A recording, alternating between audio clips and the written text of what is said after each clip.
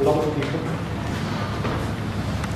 I have not been introduced to most of you. The professor knows some of you.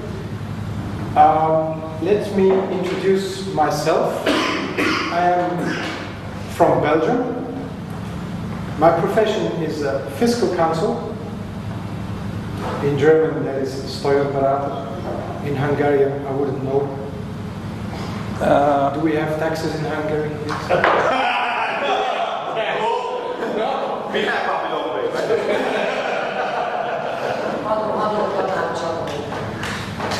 Thank you.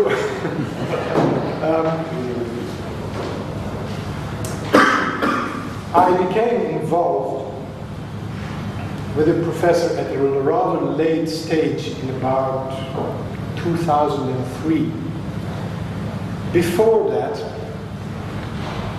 I was trying to make money on the NASDAQ. Familiar to anyone? I think so.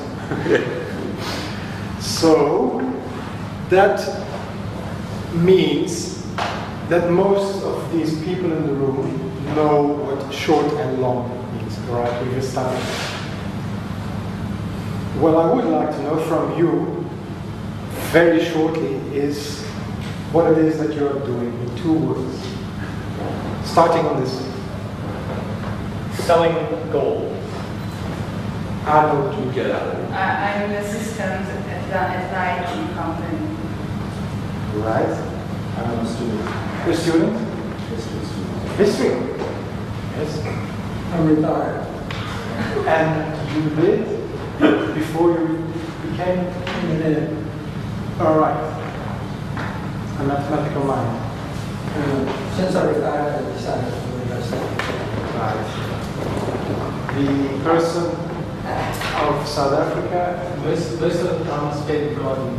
Sorry, I work in the garden. I believe that. And otherwise? Otherwise, here in Europe, I'm working in acquisitions. Mergers and acquisitions. Due diligence. Right. In order to perhaps financial analysts and merger and acquisition specialists for For accounting, the investigation of the company, risk, identifying risks, managing the balance sheet, P&L, profits, Right. sustainability. He is working actually for KPMG. KPMG, right? Yes. A big, one of those big 4 or big 5 used to be. Big Four. I work in the freelance basis also. That used to be my dream job. What you are having. Used to be. But I've been put off. Right. I'm assistant of the company. Sorry. I'm assistant of the company. Investment company. All right. The same type of job, right? I am CPA in Portugal and I am also a winery. Okay. Financial jobs. Or the gentleman next to you is an engineer, I believe. Cameraman? Yes. The person standing up is a cameraman and doubling as? Manufacturing machinery, telephone machinery. Right. Entrepreneur. Sorry? Entrepreneur. Entrepreneur. We come to that. Yes. An inventor, I suppose. But not considering spread and profit too much. Not yet. Yes. Right? I'm a young engineer and electrician, and as a hobby I study economics and accumulate gold and silver. Excellent. Normal person like everyone else, yes. The gentleman from Australia? Yeah, I do software engineering, and I also accumulate gold and silver and trade futures. Right, right. Yeah, trader for you. You a trader? Yeah. University background or Yeah, both. Yeah, I'm going for the bank. trained economist? No, I'm trader, economist also, and working for a bank. Right. I'm a broker for equities and equity derivatives. No. Okay, also went to school or went to university, had to study whatever, economics. 12 years on the market. All right. So I'm head of equity sales desk in Hungary for a 4 years now. Excellent. Working in a local bank also as a salesman, FX and commodities, bit of equities. Okay, right. Like working in logistics, formal, have an expertise in finance, worked in a bank, like guys, 1.5 years. And I'm an investor as well. We all do investing. Well, if you have none, huh? And Martha, tell them what you're president of. We own a condom company. excuse me.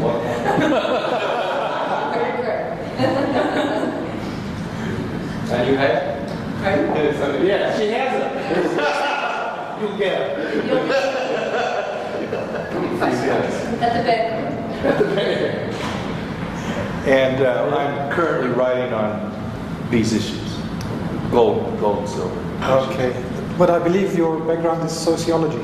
Well, I would say it's more political science and that Political history. science. Yeah. Okay. Right, I have now an idea, which is important because I may be speaking above somebody's level or below somebody's level. Please forgive me if I do that. It is not my intention to obfuscate you or to, speak in such a small way that you can understand easily. I don't know. That's why certain terms to the financial people will be very easily understood, and I need to make sure that everybody's with me. Good. I used to live in South Africa for 13 years. I got my degree from the Rans Afrikaans University, which is now called Johannesburg University, I think. And I was taught the name of Keynes. Never to forget. That was the big hero at the time. And going back to Belgium, I was forced to study economics again because I could not validate my South African degree in economics and as an accountant. I could not start in Europe as an accountant. I had to prove that I could do European accounting, know some European laws, and therefore I was forced to enroll again at the age of 40 odd at university again. Bureaucracy. Now you know a little bit about me. And I will start off by giving you a small TV show or a presentation, and I will recapitulate on the professor's theory of productivity, of time preference, and I will talk about productivity of capital, and I will visualize it in what the professor has called his hexagonal model. I have taken a bit of liberty with the word hexagonal. We all know, the engineers certainly know what a hexagonal means. You have 6 corners, right? I have taken a little bit of liberty in keeping the 6 corners, but rearranging them a little bit. Financial engineer. We know I'm not an engineer, you can laugh at my model, whatever. financial engineer. Different from technical engineer. This is for the rivers. This would be a classical hexagon, right? Full marks. Good. I couldn't work with this. It took me a whole 3 minutes to come up with this.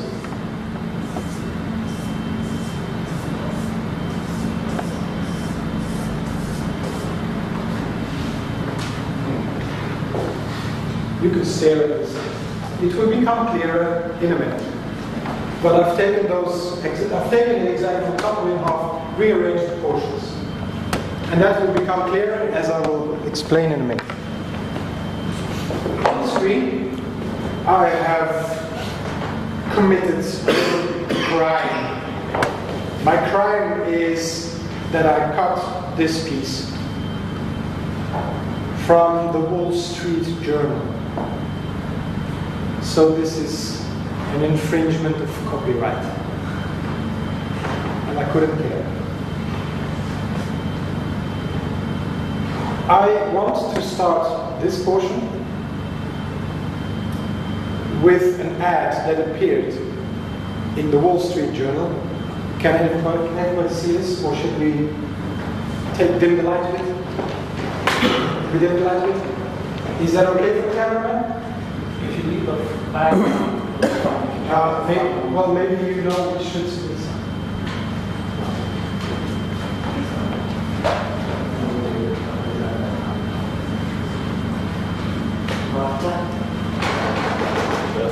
I think it's upstairs. Yeah, those are upstairs. You have to go It's upstairs. upstairs. Yeah, you have to go upstairs. Oh, well, Yeah. leave it. It's too hot upstairs. This little ad signifies to the Wall Street Journal at least that there was a difference between knowledge and understanding, and they made it clear with this picture. I will use this picture a little bit later, but I thought it would be a nice touch in what I had to say. Good. I had to study economic theory twice. Once in 1985, and last year I had to do it again, grudgingly. And one of my textbooks had a nice picture of the economic machinery. Again, little crime of plagiarism. I don't know who the artist is, but as you can see, this machine was designed to show you monetary economics, and it looks very complicated, isn't it? Speaking of financial engineering. This is financial engineering, and I've put the little windmill next to it. Meaning, it is useless.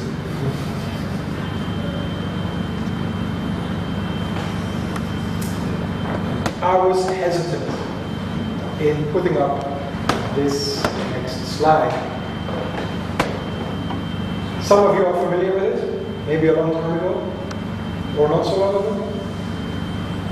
I see nodding faces. The ISLM model, macroeconomics. I had to study it twice. Don't ask me what it is because I still can't explain it. It is the equilibrium model again. IS stands for apparently all points where investments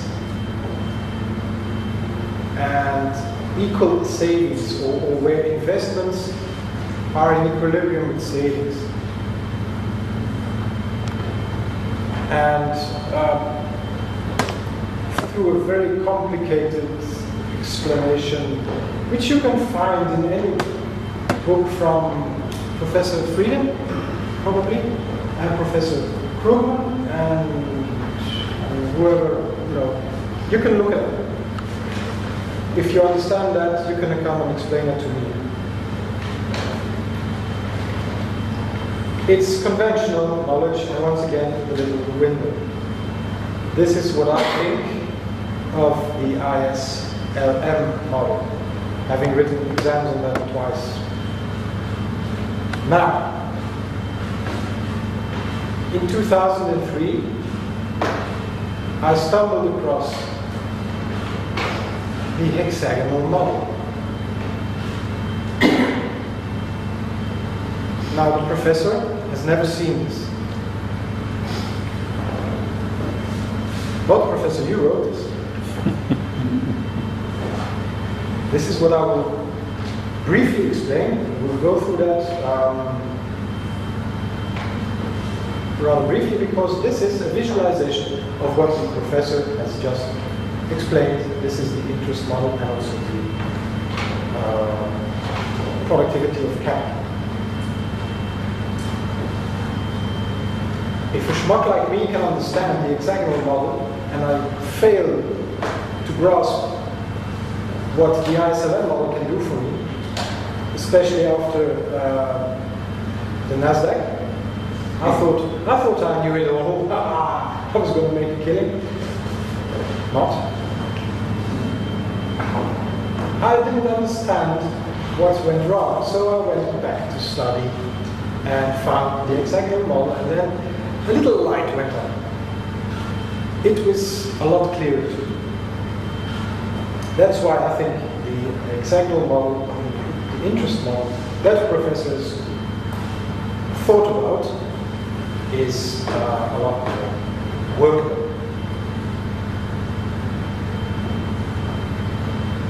On the left-hand side, on the bottom part, we see the two words, a nutant with a D and a nutant with a T. On the axis, I've drawn age. The annuitant with a D is the younger person. The annuitant with a T is the older person. They are the basis of this whole model. The annuitant with a T is the older person. He's got some wealth, and his problem is trying to convert this wealth. And I've made a mistake there. His wealth should be into income. The annuitant with a T is typically the younger person, and he's trying to convert income into wealth. We've seen this in the previous lecture that the professor has touched upon. I don't know if you have read all this model on the internet with the professor. Have you? Is this making it clear? A visualization makes it clear, right? Right, we've covered this. I should say, in the time of the Greeks, 2,000 years ago and 2,500 years ago, the working people were the annuitant, and the old people, the annuitant with T, they both had a problem.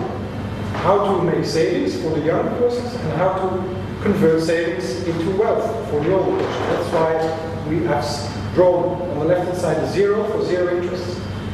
If you do not allow zero interest, if you do not allow interest, there is direct conversion of gold for the old person to this hoards gold into income, and for the younger person, he has to hoard by converting his productiveness, his labor, and try to save that way.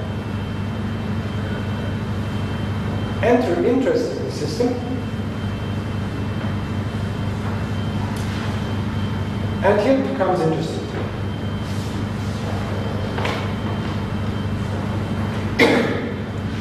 Under the older system, there was nothing else to do. You can only convert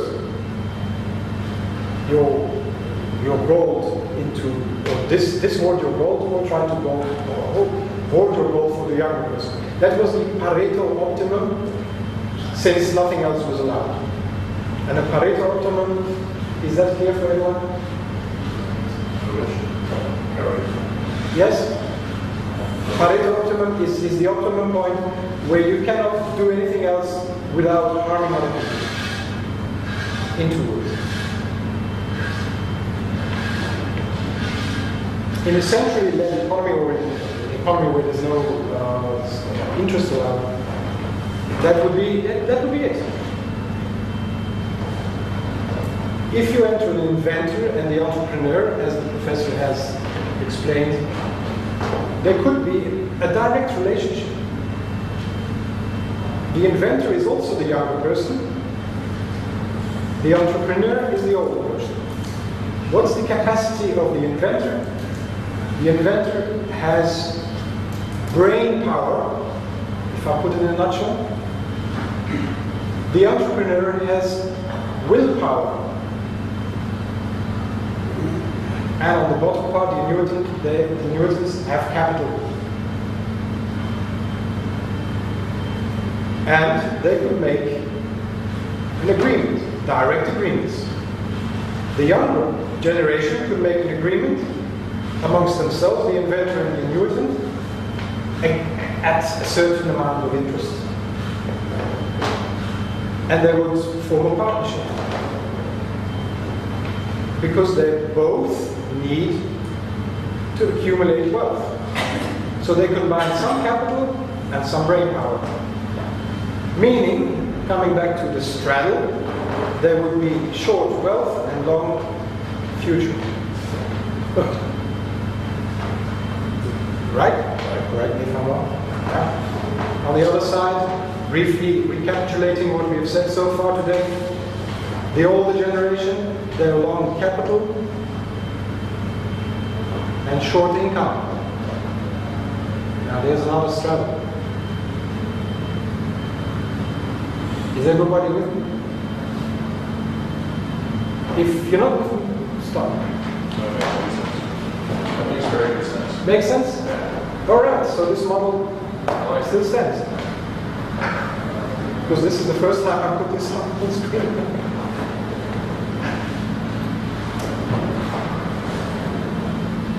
Enter the next phase, which is the capitalist.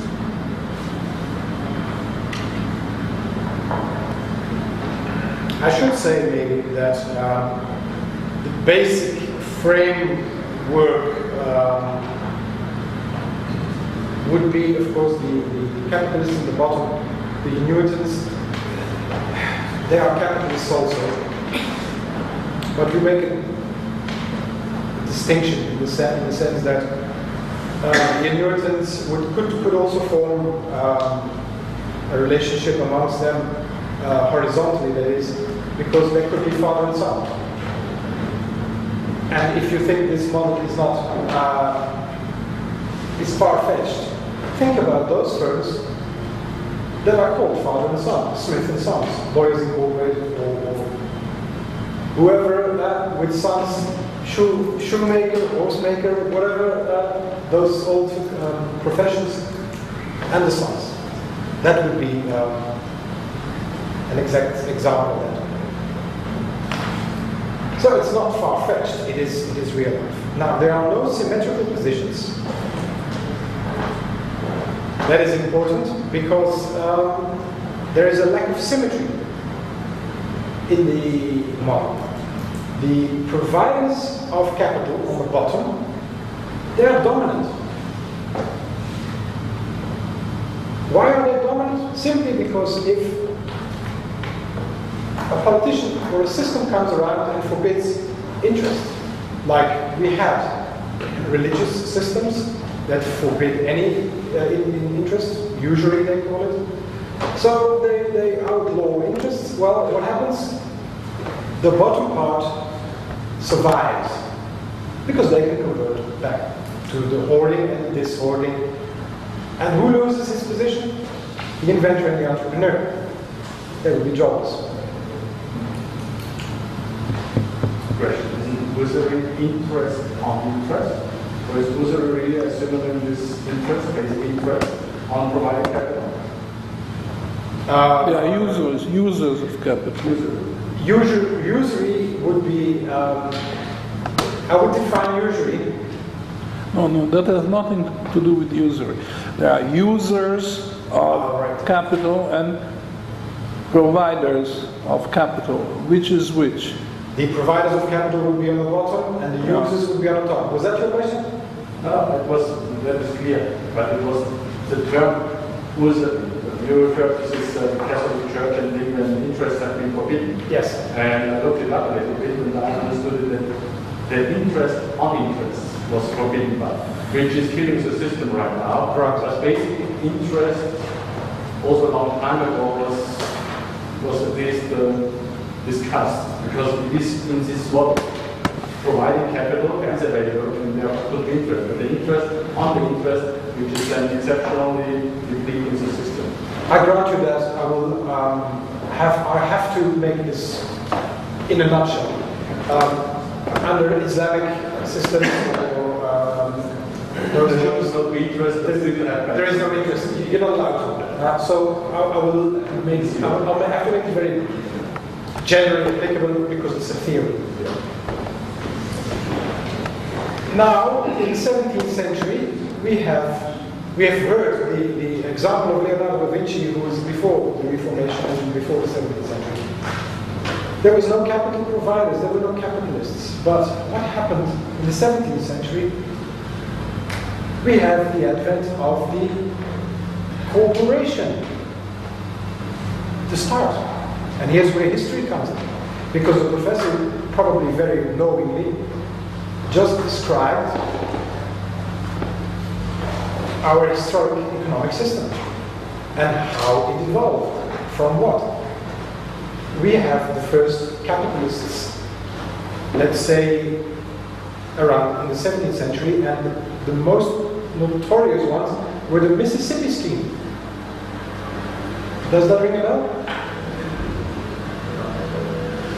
Should I go into the Mississippi Scheme? Yeah. That was, well, from a point of the capitalists, that was the formation of a company.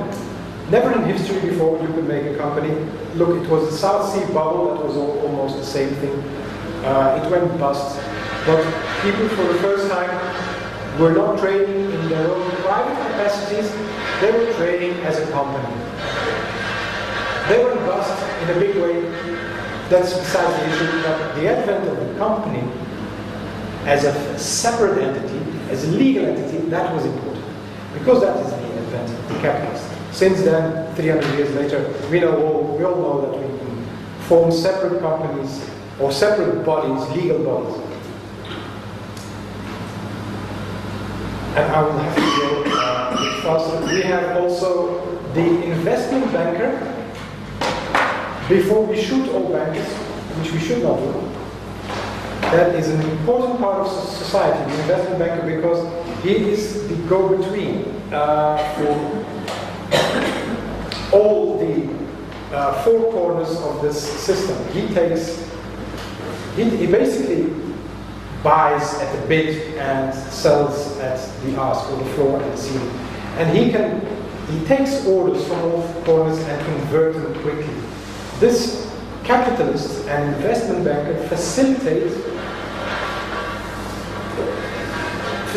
the whole economy. We have here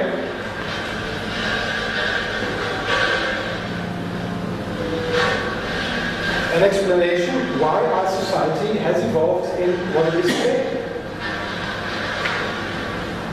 All sorts of combinations of these parties are possible.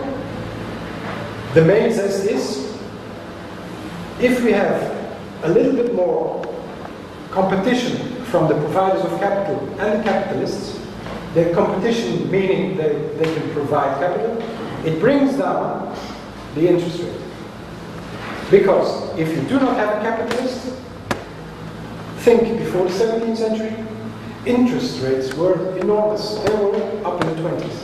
Am I right? I'm not a historian.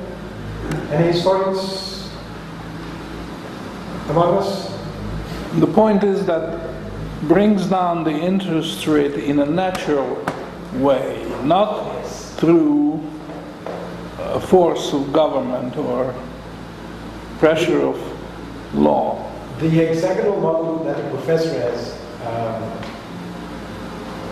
thought about or built upon is a natural model under a gold standard, not where a central banker. There's no central bank here anyway.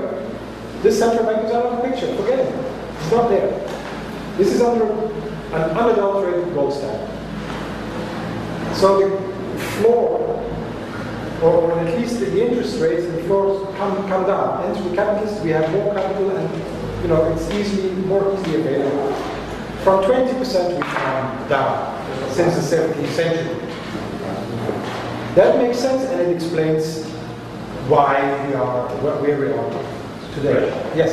Why have been in previous history, 17th, 18th century, where the world economical exchange system was based on the monetary metals interest so high? Because the competition was lacking between capitalists and investment banking, or how? Because that was all the means of exchange at that time, wasn't it? We should there we should enter the real doctrine, which is totally a different subject, isn't it? Because the real bills will come in, and that is a discount rate, which is separate from the interest rate. But it would help enormously in the economy. But that was the assumption of previous sessions. Unfortunately, time is limited. Now, you've seen the bid and ask, which Carl Menger observed, and which all the Nasdaq traders will also have found out. That there is such a thing as a bid and ask, and anything you can imagine in between. And you can put in orders. I mean, it comes naturally. And conventional economics makes us believe that the average of the bid and ask, that is where we are, and we can draw a straight line and forget about bid and ask, which is too simple. Because that is discarding the hexagonal model. And they can simply do with one line an equilibrium line. That doesn't exist at all. So this is, and I still have a few slides on the floor. This is the definition of the floor. Theoretically, I mean, you can read it also. The floor for the rate of interest is determined by the rate of marginal time preference, which is the subject of the previous lecture. It is the rate at which the opportunity cost of holding the bond becomes critical to the marginal bondholder. The bondholder, that is those are the capitalists at the bottom. And obviously, if I put this into layman's terms, it would mean, do I hold this bond paying 4%? Or do I do something else which pays 5%? And you do arbitrage. You may not call it arbitrage, but that is what you are doing. Giving short something else and go long something. That is arbitrage. Now, this is the definition of the floor. The opportunity to carry wealth in the form of a present good rather than a future good, which is the gold bond. That would determine the floor. It will never crack down the floor because people will never allow the floor to tumble. And the floor we will see later is dominant. The ceiling, that is different. The ceiling for the rate of interest is determined by the rate of marginal productivity of capital, which is the second half, and that is simply the rate at which the opportunity cost of carrying the capital stock becomes critical to the entrepreneur. Because he has to decide, in other words, do I keep my stock? Do I keep in this business? Or is it just too damn difficult and will I leave this business? Once you have capital and you can invest, you can invest in gold, bonds, safe, or you can invest in risk-carrying assets such as stock, to make it simple. And the advent of the investment banker makes it easy. Today we have little streams and platform. That is what I'm talking about. This is what the professor is talking about. Peter, Yes. What is the definition of gold bond in this system? Who issues it? A gold bond is a contract. Okay. Somebody issues it because he wants to attract capital. Okay. It is the company It wants to attract capital. And there is again a number of entrepreneurs with their own capital who want to attract other people's money. And they would, if in an ideal world, under unadulterated gold standard, they would attract other people's gold, and the dividend would be payable in gold. That's a gold bond. Okay, so it's still a bond in the sense of an IOU, except it's payable in gold and is interest and capital defined in gold. Yes. Okay. Unpaid. Tracks gold and pays gold. Yes. Okay. And you can make it in dollar terms or euro terms. Basically, what I've understood from the professor is forget dollars, forget euros. Yeah. Count in fine grains. Sure. And weights. Yeah. And you will not get confused simply because that is basically as marginal, the marginal utility of gold is constant. Sure. And it's not made of rubber. A dollar or a euro, how long is a meter? Well, depends how long. How much is a dollar? Well, depends. So that's its weakness, Steve. That's the weakness. But you cannot do that with gold. Yeah. The alchemists have tried. That is a gold bond. The ceiling is defined by the marginal productivity of capital. Another visualization, if you want, the ceiling, the floor. What do people do? They sell bonds, so they short bonds, and buy stock. If the interest goes down too low, they will keep on selling bonds and buying up stocks. And the entrepreneur will do that. Interest rates are too high, people will sell stock and buy bonds. That will be the ceiling. Yes? Sorry, should the bottom one be sell bond, buy gold? Or? I was going to ask the same question.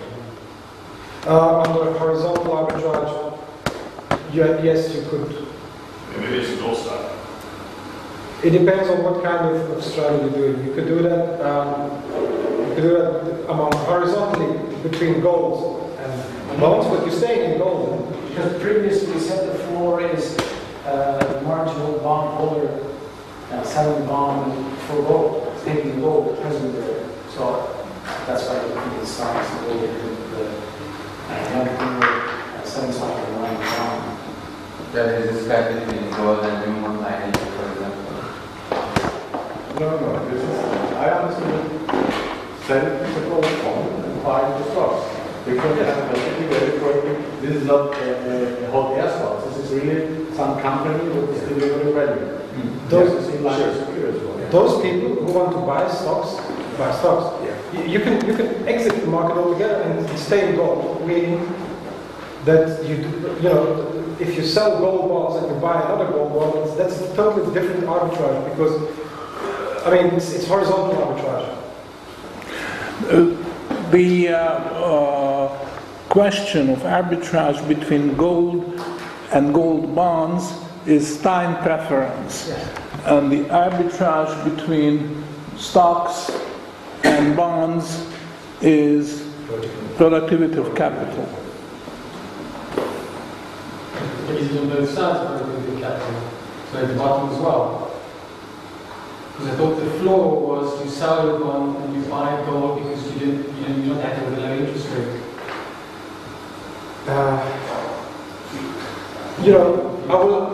Let me go through the next 5 slides and it will become clear what types of operations you can do, because obviously you can do lots of operations. Stay in gold, get out of gold, into bonds, or into stocks, or whatever. Now, the entrepreneur does, this is the vertical arbitrage. Can I just ask one question? Just difficulty identifying the capitalist in physical reality. Is the capitalist the entrepreneur, is he the director, is he the shareholders, who is he physically in this world? Obviously, the entrepreneur has a little bit of his own money because he's also on the older side. He's got his own money. If you have a company, you have your own capital and you have other people's money. foreign capital, not foreign from another country, but I mean, what is the word in English? Your own capital and what's it called? The balance sheet? What do you have? On the top side, we have your own equity and basically well, it's a liability. Now, so you say with capitalists, so you say the overlap with yes. I mean, the entrepreneur has his own money at stake and some other people's money at stake. But investors? So investors, yes. So the capitalist is... That's a broker. Sorry? This capitalist is a broker. That's somebody who's... People bring money together, that would be a capitalist. And they borrow their capital to other inventors and entrepreneurs to make it productive. But they don't take risks. They're just making a living on the ceiling and the floor. They do, that's their business. The capitalist in this picture is not an entrepreneur. He's that's a banker. Call it a banker. Is he the market maker? Yes, market. Yeah. Marketing. That's why he can buy the floor and sell the ceiling. Alright. I'll have to do this quickly because this is vertical arbitrage. I've made it in yellow terms. The floor vertical arbitrage is what we've seen here.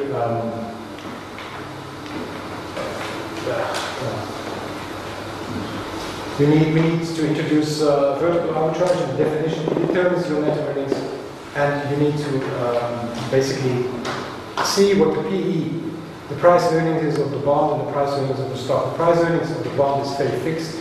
The stock is can float, and the capitalists in this picture would make a living out of that, but also the entrepreneur. The entrepreneur can also do that.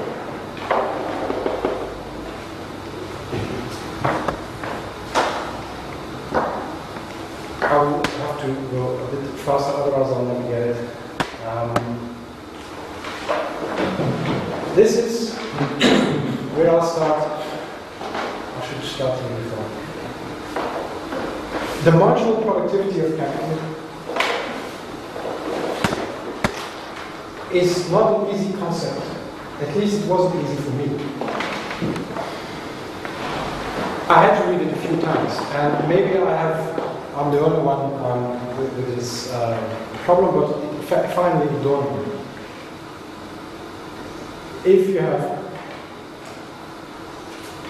two possibilities here, you have capital invested here on the left-hand side for 10 years, and it yields 5%, it would reach, it would give you cash flow, annual cash flow rate is 209. And on the other side, it will, at 6%, it will give you a cash flow of 211. Obviously, you choose times 0 for the higher yield. At certain levels of interest, this is what would happen. Let me explain what I mean. If an entrepreneur has capital and is deciding, like you have said before, some of your friends have an idea and they made it into a business, they may have the combined role of inventors and entrepreneurs and put up their own capital and attract other capital. But basically they are four corners. You make a bigger operation and you can clearly see 4 corners and maybe 6. But a small operation would be all 4 corners into one person. Now you have a choice. You can go to the bank and say, all right, I have $1 million, whatever million, and the bank gives me, or the gold bond gives me 6 or 5,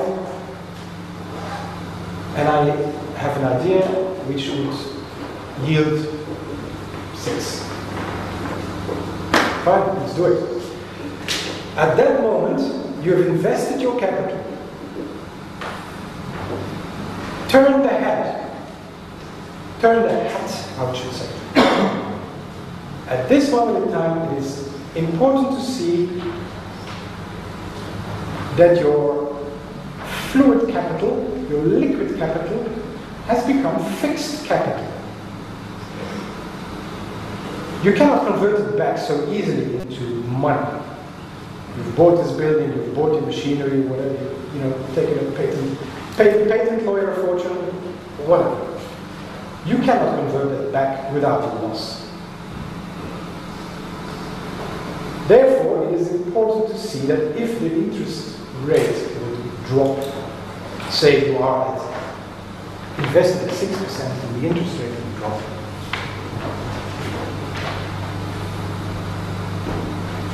you have an opportunity cost. You have an opportunity cost. It's not so easy to understand. And this is the problem of main economics. At that moment that you are investing, your newcomer can invest at 5%. You have done some investment in an opportunity. It is paying. You are attracting competition. People after you can invest in your business or can invest in the same type of business at lower cost. You got your money in at 6%. You made, 18 months later, whatever time later, you have competition. And under a free market system, they will win. You will lose. This is what will happen. Eventually, when interest rates drop, and they drop continuously, you will say, oh, I've had enough, I cannot continue with this, because other people in the free market competition, there is so much competition that it is called atomistic. Which is an economic term, atomistic, which means you're a price taker, not a price maker. You cannot determine the price of your product, you take it. And because the competition is financed at a lower rate, they determine the price, not you as the first one. Because they determine the price, your capital will be eaten. And at a certain moment in time, you have to decide to continue or not. If you do not continue, this is what will happen. That's the relevance of it. Allow me some comments. If you approach that, and I fully agree on that, from the pure financial economic point of view, it's absolutely correct. Only one comment, it has a determination that you have landed on fixed rates, otherwise you were participating and benefiting from the lower rate as well. Secondly, and that is a key comment of mine, I just look at it also from the opposite view or different angle. I would very much question myself, but also any entrepreneur who sets up his business shop on this marginal utility already. If you cannot be pretty sure that his value creation is far above floor and ceilings of interest rate fluctuation, you should not enter the business at all. That's right. Because you stand on the mercy of the banker from the beginning to the very end. It's finance 101. How many people are in that position? I think most successful companies, and that is still the majority. And the most successful go anyhow with own capital. Yes. The most successful companies in Europe and all in America that don't go to bankers in decades. And 100 years ago, you couldn't have that. You can have it for every major event, even if it goes But just comment. So the economic theory, I fully agree on that. But I just want to add this point. The whole economy, the very creative economy, has some further inputs. That is a fully valid point, which is, and you're describing vertical arbitrage. That opportunity that attracts a large enough spread, and you're pretty sure maybe you could put it in concrete that nobody else can touch it through a monopoly or someone. Or maybe brain power, which is possible. The willpower and the brain power of the inventor combined can give you such an advantage that you may survive for another 100 years. Possibly. I think now we are making floor and ceiling in a different way. We're touching, if we move in this marginal account, the ceiling of an entrepreneur that should not enter, and everybody is trying to offer it, but that's also not reality. I'm just bringing in the point of a very quickly starting up business that we have here on the slide. There should be enough security margin that gives you room to move, because interest rates will change. And when you start your business now, you never will know what in 10 years will interest go up. Fundamentals most likely, but it can go over the other side. And if you put your vertical arbitrage in such a narrow margin of error, I would say it's not very secure in my businesses. That is true. I grant you that. I grant you that. But there's nothing against the concept. No, that's why. It's just where we have to look from this interest determination point of view. That is our key point here. The next time I do this presentation, I will cut and incorporate your remarks, because this is my first time. It's a trial for visualization. Everything is good. The next slide is basically borrowed from classical mathematics or economics. Marginal. This is probably one of the better examples. It's a bit mathematical. Most people who have done mathematics and economics would have no problem getting it. You have declining marginal productivity in anything, also in capital. That is what is depicted here. The more capital, you cannot forever pump money into a business, and at some certain stage of business, on the bottom half you can see it's stopping out, and that is when the marginal productivity will drop to zero. The next investment or the next dollar that you invested will yield will yield zero. That's the maximum. This slide just to clarify marginal, what it means to be the marginal investment.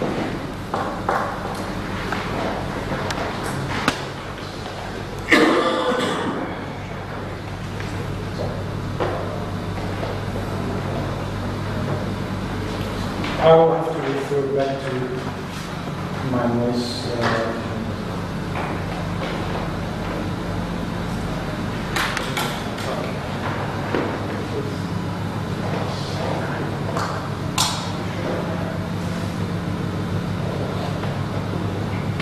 Maybe just one clarifying remark here.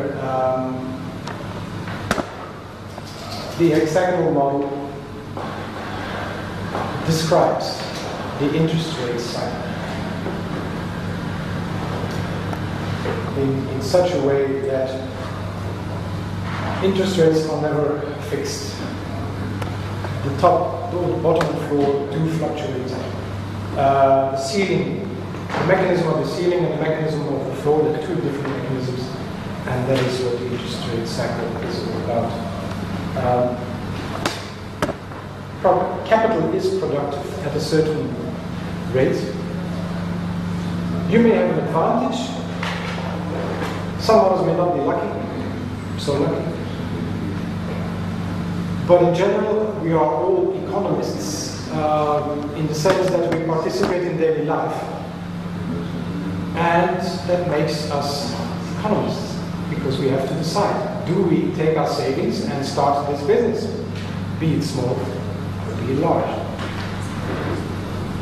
Do we spend our income and spend it in the shop or not? Do we buy some saving product from a bank, or do we buy some gold?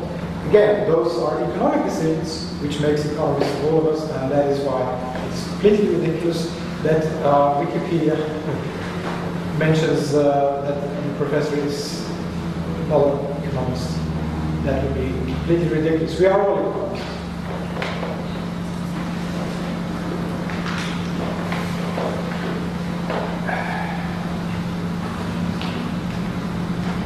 I see that my time is running out. Maybe to clarify on your remark, Next slide would clarify who is basically an agent. The entrepreneur is an agent, and we see this in daily life. The CEO of a big corporation, Coca-Cola, is basically an agent, both for himself, he's got some money in there, but also for the capital providers, the people holding the shares. And this model explains beautifully it's a simple model, and it explains very difficult concepts. Providers of capital, marketing, everybody's got a role to play. Now there is, the professor made some remarks on von Mises, or Mises himself. Von Mises is sometimes used. Mises. That there is a problem with simply the explanation that Mises has given on interest, basically. And I read literally from my notes here, which will also be provided to you. The problem is that Mises fails to make it clear how the discount on future goods should manifest itself. Meaning that there's a market for apples, there's a market for commodities, pork bellies, whatever, commodities, anything. And there is also a future market, but the present price of a future good does involve an interest rate. Now this is now a circular argument. This is the mathematical description of present value, or if I can, you can write in the future value also slightly. I have to slightly change this. The professor will recognize this. No? No? Oops. Now I have to explain this. PV stands for present value. Large A means that there is a certain, it's just the cash flow. The cash flow of a certain number of years and years. So if you invest in a future market, there's a certain product which would yield certain, at an interest rate high. This is financial algebra, and the problem here is that in order to get to the present value of a future good, you need an interest rate. Otherwise, you cannot get there. Is that the zest of the argument against Mises? I think so. Because Mises said we have a market today and a futures market, but he fails to make the connection that you need an interest rate to get there. Yes, and economists also use inflation just simply interest rate because you always get the layer. Exactly. I will not go into this. I'm not a mathematician. I had to get this again last year in exams. Maybe I could smack some people by trying to be intelligent and put this up. Forget about it. What I mean to show you is that you need an interest rate in order, a discount rate or an interest rate, in order to get to a future value. How will you value an apple or a commodity today if you don't have a discount rate for the future? How will you make a future price if you don't have an interest rate? It's not possible. That's the problem. So we have a problem with the theory of Mises, which was a small circular reasoning somewhere. Professor's executive model does explain both the floor and the ceiling. everybody's role in that. Maybe I've been too fast in this, but you can all read it on the internet in the hexagonal model, and if you wish, I'll make this picture available. I don't have copyright on that, although I made it.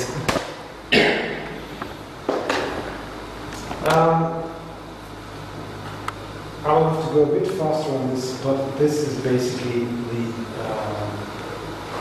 the source of an income for the capitalists, and I mean the capitalists here in this picture, because both capitalists and investment bankers, they are the market makers, and they have a role to play. They can buy the floor and sell the ceiling. The partnerships of the annuitant and the investor, on the one hand, don't have to be direct. They can go through the book. Basically, in layman's terms, this means you can take your bag of money, bring it to an honest investment banker, and he will make money for you. Yeah, right. Under gold standard, because he will find the bond for you. And the reason why you can make, now this is the subject of my next presentation, the destruction of capital, because interest rates under a natural system, everybody can live in here, both the capitalist and the investment banker, because they can play the spread here. Right now, forget this, because this is not in play. We have a central bank who decides who earns what. And immediately, the speculation role, the speculation hat, comes up, and obviously they do it.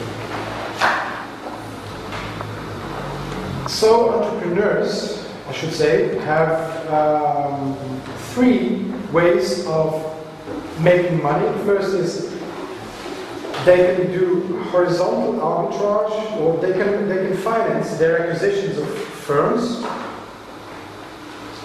by doing vertical arbitrage between the stock and the bond markets. Vertical arbitrage is between stock and bonds. An entrepreneur with a little bit of capital himself, he will choose, what will I do? Go to the stock market? Nah, only 50% and the other 50% in bonds. He sees an opportunity, he's shorting some bonds by selling them, keeping up the floor,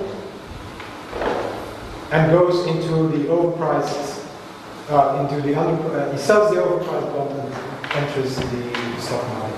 And he can do that in a flash, because we have a developed market here with capitalists and investment bankers.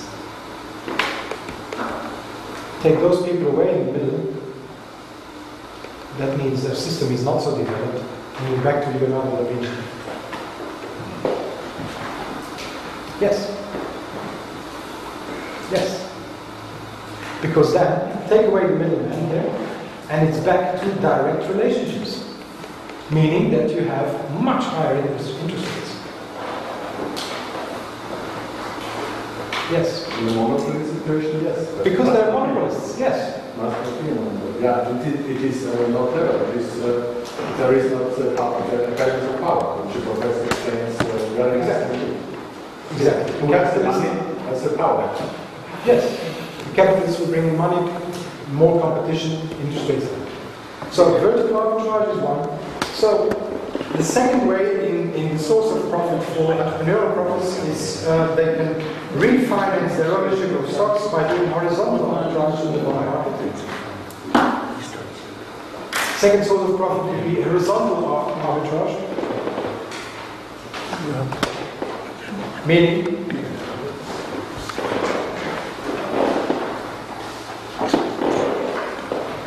that they would sell bonds and buy bonds, those who yield better. And thirdly, the third source of profits for the entrepreneur would be in reorganizing the firms under his control. Now, that's it. That would be, I prefer Coca-Cola over 3M, or I prefer XYZ to that one, because they have better management. So The entrepreneur has horizontal arbitrage in the stock market, horizontal arbitrage in the bond market, vertical arbitrage in choosing vertical. Is that clear? Have I lost anybody here? Kind of. Maybe could you just, I had written this point on that because I figured you were going to come back to what you did. So vertical arbitrage, the three sources of profit for the entrepreneur: horizontal arbitrage in the bond market, horizontal arbitrage in the stock market, and, but I thought you said that vertical arbitrage determines the floor of the interest rates. I thought you were going to tie that back. Maybe I didn't write the numbers properly here. Sorry, what was the third? Let me back up. What was the third source of profit for the? There's three sources. Going back to the pentagonal model a little bit, he can do vertical arbitrage, horizontal arbitrage in the stocks, and in the bonds. Okay, but the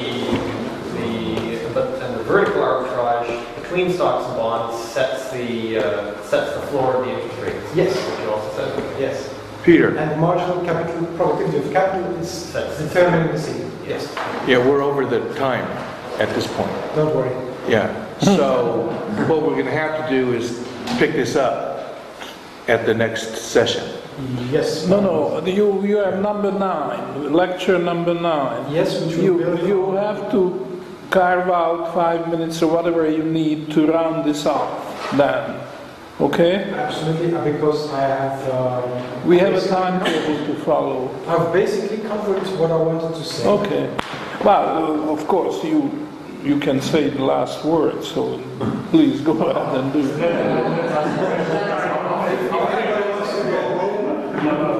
I think it's very interesting. So I would first ask the question to Anatol, how many minutes still do you need? 5, 10 minutes? I think it's worthwhile to listen. And not to cut it short now. Okay. I would not appreciate it. Especially with the last chart when you asked if you lost anyone. I'd like to know if that buy bond, sell bond, or buy stock, sell stock was a simultaneous execution. It can happen simultaneously, and what's the time factor? I'm not giving trading advice here. I understand that. I'm just asking exactly what you meant to display in your chart. What I meant to display here is the pentagonal model, which is critical to understanding a theoretical system. A theoretical system that explains history, economic history. It explains the advent of the investment banker in the 17th century, the capitalist in the 17th century, the model, the way we trade right now can be fitted nicely in the pentagonal model. Try to do this with the ISLM model and talking the ISLM model, mainstream economics does not speak about any of these people's functions here. I'm just trying to understand what that previous chart meant. Was that you could do either thing there? The previous chart would be this? Yes.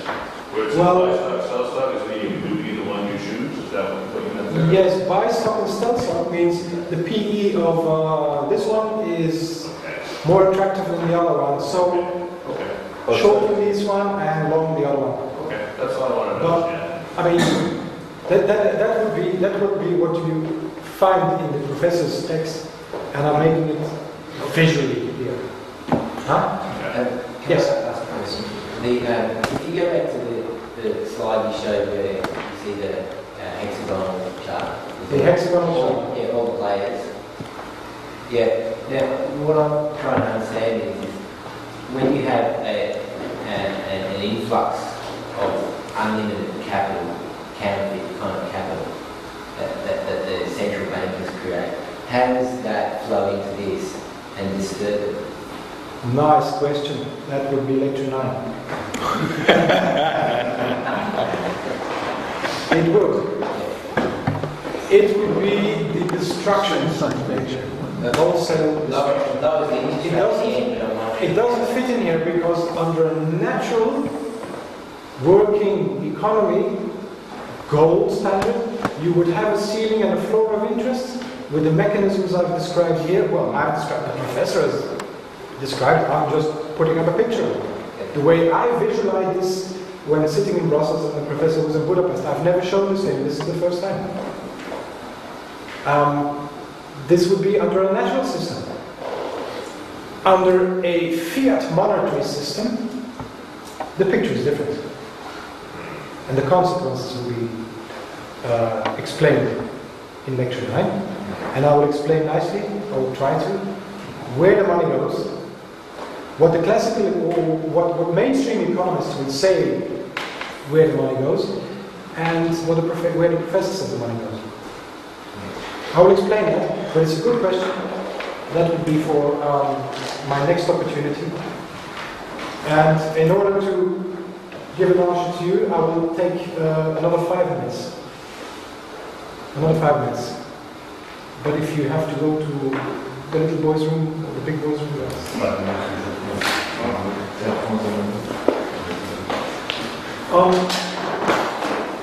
on the horizontal arbitrage, if you think I'm far-fetched, or if the professor is far-fetched, think of these management gurus, because this is the role they play. I believe we have Tom Peters and Peter Drucker. Those names ring a bell? Management gurus in the 70s, 80s, 90s. Where are these people operating? For most part, in horizontal arbitrage and in improving your own survivability of your own stock. How do we improve management? How do we improve a process? They think they have invented hot water.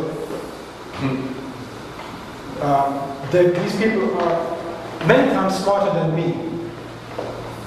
But after having read the professor's model, I know where to fit them, which is in horizontal arbitrage. That's why they picked on me. And it may be, this came up to me thinking and reading the model, and, this is the role of these people. Not to be underestimated, because this is how you keep abreast. I mean, nothing is static. These people have made important contributions in improving efficiency and making sure that you survive and increasing competitiveness. Thinking and linking back to this model, this is where you are busy. So, agree, but isn't that the character of the free market economy in itself? Because it will not survive if you don't do this arbitrage. Absolutely. With the drug or without the drug. They have a role to play, and they've played it wonderfully. We've covered this. Basically, also we have covered this because I've said take away the people in the middle. Peter, the economy. The professor wants to end this at this point. Right. Okay. Unfortunately, we have to follow a timetable, and I thought I should end this first day of our session on the lighter note. I want to tell you a little story, a funny story, but a true story. I'm very grateful to Hungary. I am a product of this country. I was born here, I was educated here, I even finished university here as a mathematician, as you know, and my most famous professor was Frederick Rees. He was really world famous, and he wrote the Bible on functional analysis. The trouble was that he wrote his book in French, and for the rest of his life he was lecturing on that book by translating ad hoc his own book in the classroom. And the setup was this: there was an armchair 100 times more comfortable than what you are sitting on or I'm sitting on, and he was just turning pages in his book and translating it. And there was an associate professor sitting in the first row, all by himself. And there was an assistant professor at the blackboard who was writing the formulas on the table. The job of the associate professor was to nod, which meant a green light for the assistant professor to put things on the board. Now then, there was a couple of empty rows, and then a few students very zealous, very eager to show that they are following the thing, and they were sitting in the third and fourth row. And then there was nothing in the next 10 rows. The boys were playing card games in one corner of the back of the room, and the girls were knitting sweaters or whatever in the other corner of the back of the room, and that was the setup. So the professor just translated from his own book. The guy in the first row was nodding, and the assistant professor was writing at blackboard. At one point, the assistant professor stopped writing. So the professor said, well, something wrong? No, I just don't understand. He said, the assistant professor said. The associate professor, well, I still understand it. Well, then let's go on. So they went on, professor still translated, he was nodding, and the guy just had no choice, he had to write thing. And at one point, the associate professor stopped nodding. So the professor said, something wrong? No, he said, I just don't understand, said the associate. So now the two guys didn't understand. Professor said, well, I still understand it, let's get on. So they went on. Nobody cared about the audience. So that went on for another minute or two, and then the professor said, damn it, I don't understand. Now, the professor was keeping his own timetable. He couldn't care what the clock showed. He said, oh, that's a good time to have a break, so let's have a break at this time. And they went out, and 20 minutes later they came back, and they just continued as if nothing had happened. Now, of course, we were curious to find out what had happened. So we asked the assistant professor, what had happened? Psst, don't tell anybody. The old man turned 2 pages.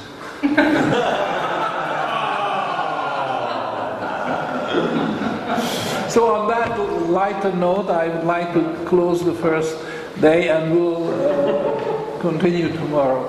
Thank you very much.